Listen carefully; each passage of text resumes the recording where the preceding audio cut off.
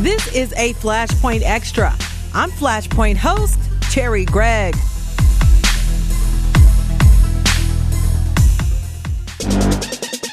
Hey, everybody. So I'm sure you all know Saudia Shuler. Her nickname is Camel Mom for the lavish prom send-off that she did for her son JJ a couple years ago.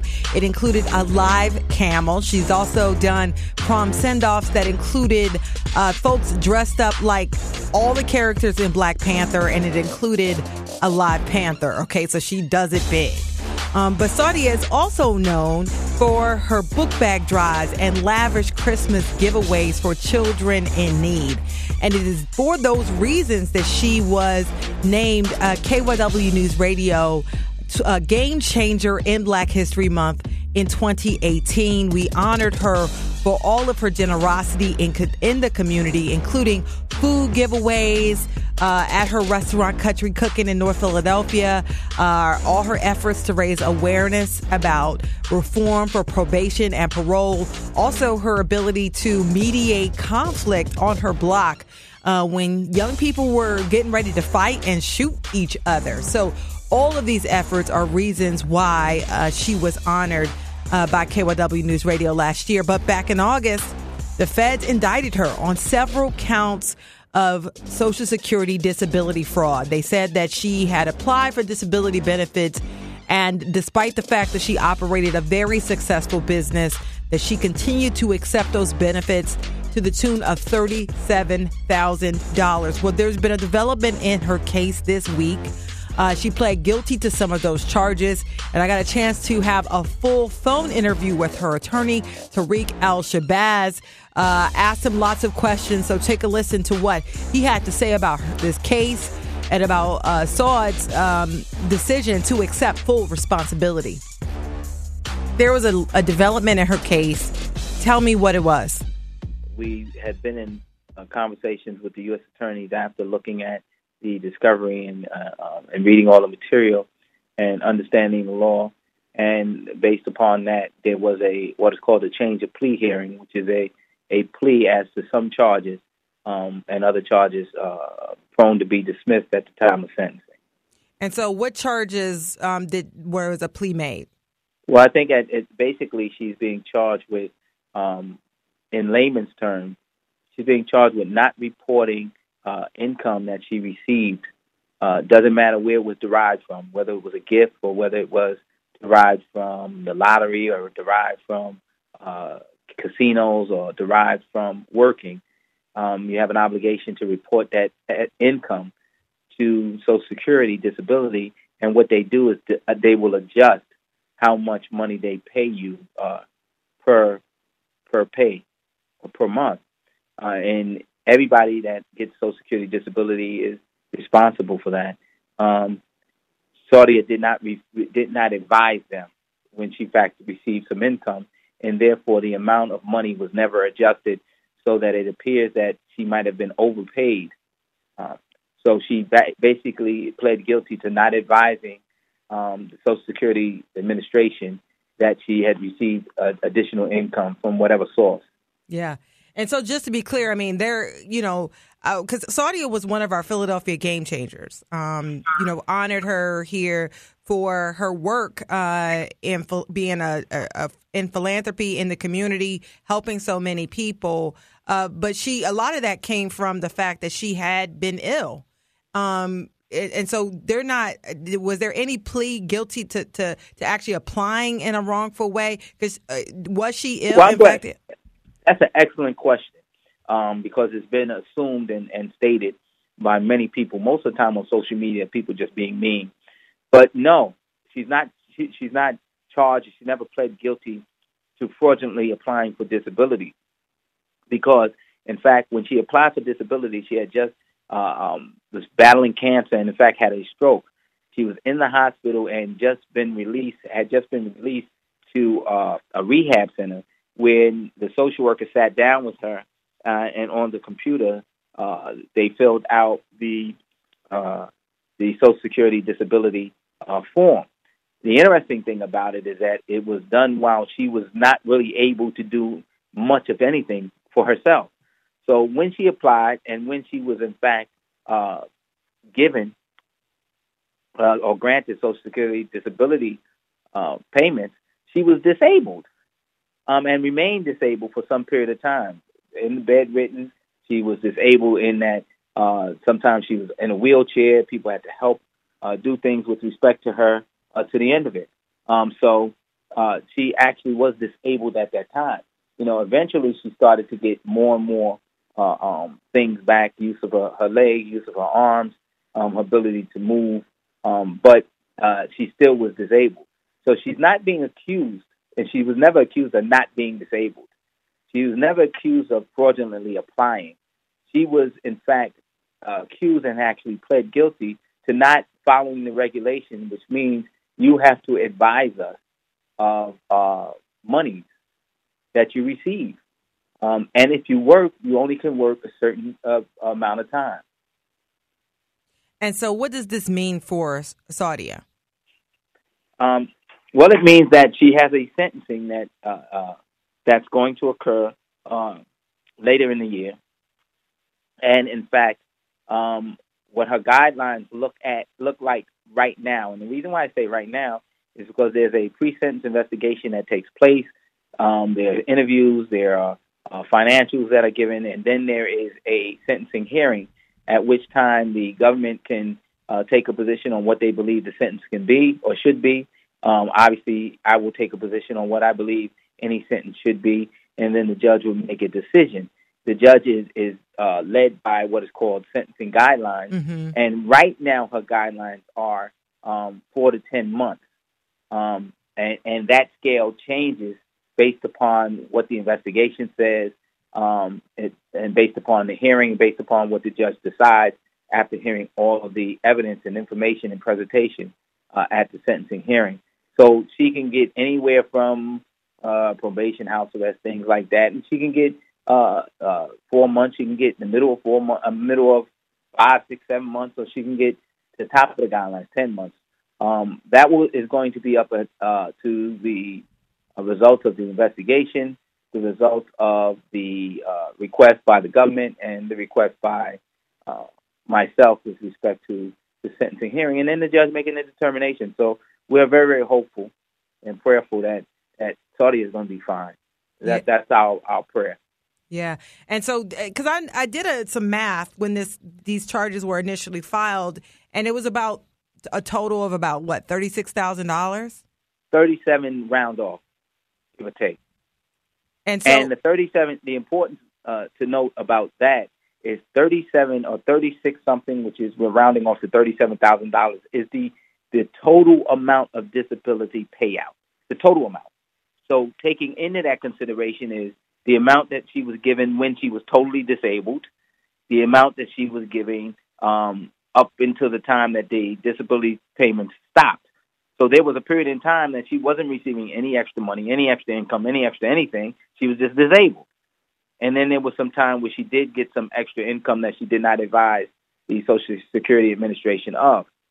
Unfortunately, they don't take out the part that she received when she didn't receive any extra income. They just talk about the amount that was paid out. Additionally, there was approximately $8,200 check or $8,200 that was in the direct deposit bank account that the Social Security Disability Administration put the money into the account. That $8,200 came from that account, from checks that were never cashed, money that was never withdrawn, nothing that was ever done from Ms. Schuler when the administration still was paying money. So she was actually, so you're saying that there was an electronic account that she was receiving, the money was being sent to, that she just didn't touch. That's correct. That was the initial payment that was paid back. She didn't touch that money at all. And she didn't touch that money at all because Country Cooking was doing well. She was working. She was able to do what she needed to do. I think what gets lost in this story is that she didn't want to be disabled. She wasn't playing like she was disabled. She was disabled. And when she got to the point where she was able to do what she loves to do, and that's cook, she began to do it. And I think that's why she did so much for so many people. I mean, people talk about the proms, but the proms grew out of the assistance that she got. Let me say that again. Not from the government, but the assistance that she got from family and friends to put on that what they call lavish prom for her son. Something that she promised she would do when if she was allowed to recover fully or to recover. And she tried to keep that promise. So it wasn't based upon taking money from Social Security or anybody else. It was actually family and taking out, if you will, borrowing money to pay for that, and putting on that particular, I guess, lavish prom for lack of a better term, because her son had straight A's. Yeah. And had gotten into school. So I think that there are several stories, and everybody always say that, several stories at play when you look at this, the entirety of this very unfortunate situation. And I don't think that we're trying to make excuses for failing to notify the Social Security Administration. We haven't made any excuse. We're not going to make any excuses. It's not our intention to. She hasn't tried to do that. She's pled guilty to what she failed to do, and that was to advise the Social Security Administration of any income that she was receiving. Yeah. And so at this point, I mean, Saudia could possibly face time in prison, is what you're telling me, but it would be a short time. But, probation is definitely an option. And is restitution part of that? No, restitution is absolutely part of that. That was part of the money that she gave back, the money that was in the account that she never touched. And the government is going to require her to pay the remaining balance. Yeah, that is absolutely is part of that. And so, because their position is that they weren't able to use that money, and so she's paying them back. She is. And so, how is she feeling right now? Because I know how much. I mean, she moved on. She still helped kids. Going back to school, I was at her giveaway. Thousands of book bags given away thanks to sponsors who stepped up, people from the community. How's she holding up in light of this and having to plead guilty? I think that she's absolutely devastated from having to plead and this unfortunate circumstance and the impact it's having on her son, on herself, on her health, on her family. But I think what makes it even more devastating is the ill will of a lot of people on social media and the headlines in the paper that says she pled guilty to Social Security fraud to fund a lavish lifestyle, when the government never alleged that. They never said that. That's something that somebody put in a paper as a headline to sell a paper. And then in the body of the article, it doesn't even have any evidence to indicate that. So I think that those are the things I think that hurts the most. Yeah. And I think it hurts the most because she tries to do a lot, and she has done a lot for people in Philadelphia that she didn't have to do. I mean, she worked hard and sincerely did it. I mean, and some of those people are going to be present and want to step forward to tell the judge, the things that the impact that she's had on their life, and the things that benefited their children. Yes. I'd like to come to her sentencing if possible, just to tell that side of it. And, I had to do all sides of the story because she was a Game Changers honoree, and it's hard to get. We're doing our series again now. We just, took nominations, and it's hard to make the cut. It really is. We had 800 nominations last year, but she's done so much, and and honestly, I felt bad for her, being thrust in this. And I know that, legal cases, especially cases where there's fraud charges and federal cases, are very nuanced. And, and given what we do, a lot of times it's crunched down and a lot of the nuance is left out. And my other question to you is, do you think it was social media? Was it the social media? Was it the attention you think that got the government really? Because there's a lot of folks who probably done way worse than Saudi.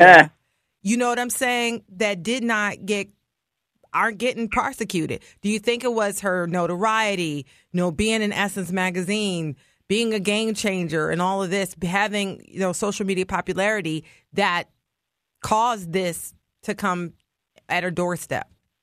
Absolutely. I think it was the notoriety. What the notoriety does is it brings about people that become envious, jealous, and hateful. And it was those type of people who really didn't know what was going on that led to accusations accusing her of doing things that she never even pled guilty to doing and she never was charged of doing. And that opened an investigation. I mean, you can't make a complaint to a governmental agency. And they have to do their job. And they have to do their job. And if you didn't dot the I's and cross the T's, there you go. Absolutely. And so I don't hold any ill will towards the assistant U.S. attorney that's handling the case. I think that he actually has been straightforward with me. We've had some straightforward conversations. We've agreed to disagree about a lot of things, which is why it's called advocacy and litigation. But at the same time, I think that he acknowledged a lot of things. I think that one of the agents, the case agent involved in this, I think has been a very classy and thorough and professional young lady. And I think that she's doing her job as well. And we've been able to communicate civilly as professionals. And anyone that knows me, that when I get involved in litigation, I don't have a problem treating people the way they treat me. So you're treating us civilly, I'll be civil. You want to go down, we're down into the mud, as Michelle Obama, the first lady, the real first lady, said. I'll go in the mud. Unfortunately, I can't do like Michelle said. I don't go high. I'll go just as low as you want to go. Mm-hmm. But in this case, we didn't have to. So it isn't any ill will. I think she's accepted responsibility for her failing to notify the Social Security Administration, which she was supposed to do. And she wants to put it behind her. She wants to move forward. You know, it's affecting her son. It's affecting her health. It's affecting her business. It's affecting her family. It's affecting those that love and support her. And she wants to move forward. And the only way that you can move forward is you have to deal with what happened. You deal with the consequences of what happened, and then you move forward. Good people sometimes make mistakes, and those mistakes are illegal sometimes. Yeah. And they cause problems. Yeah. She's a good person. And so at the end of the day, Saudi is going to pay back every dime. She is going to take whatever sentence comes to her, and she's going to move her life forward and keep doing good in the community. Is that fair? No, that's absolutely fair. I think she's continued. I mean, this has been over her head for a minute.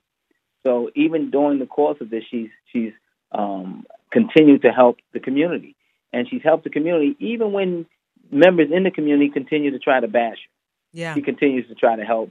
As she says, Saul likes to love the children, so she continues to try to help them. And this was a mistake, obviously, because she didn't even touch $8,000 of the money that was given to her. It was clearly a mistake, and there's no doubt about it. And she's accepted responsibility because it's something that she should have known, because they've sent stuff to her. She should have known it, and she should have taken care of it. That's why she accepted responsibility. But it was a mistake. An absence and a responsibility that has caused this very unfortunate set of circumstances. Yeah. Anything you want the public to know? I mean, because you see the camel mom headlines and all of this. Anything that she wants the public to specifically know about this case and about what is being said about her? I think that what Saudia would say, and I think that she's been saying, is that this was the absence of her communicating with the federal government, with the Social Security Administration, income that she was receiving from other sources. That's what it was. It was not a malcontent, malicious, intentional act of just trying to defraud someone. She didn't. That's not what she's about. What she's about is all of the things that you've seen her do for the benefit of herself and her community. And I think that the benefit that she derives from it is the blessings that she's still able to fight off the sicknesses that she has.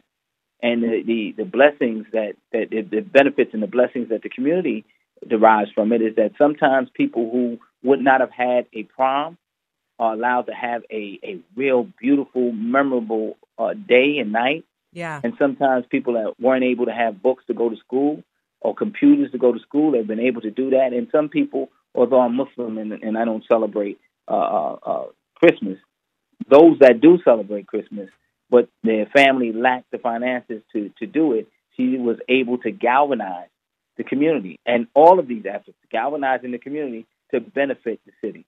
And I think that that's what she would want people to know, not the nasty malicious things that people that crawl from under a rock to see other people's downfall, say on social media, Instagram, Facebook, or any other source, to just beat somebody down, as opposed to try to do what she does.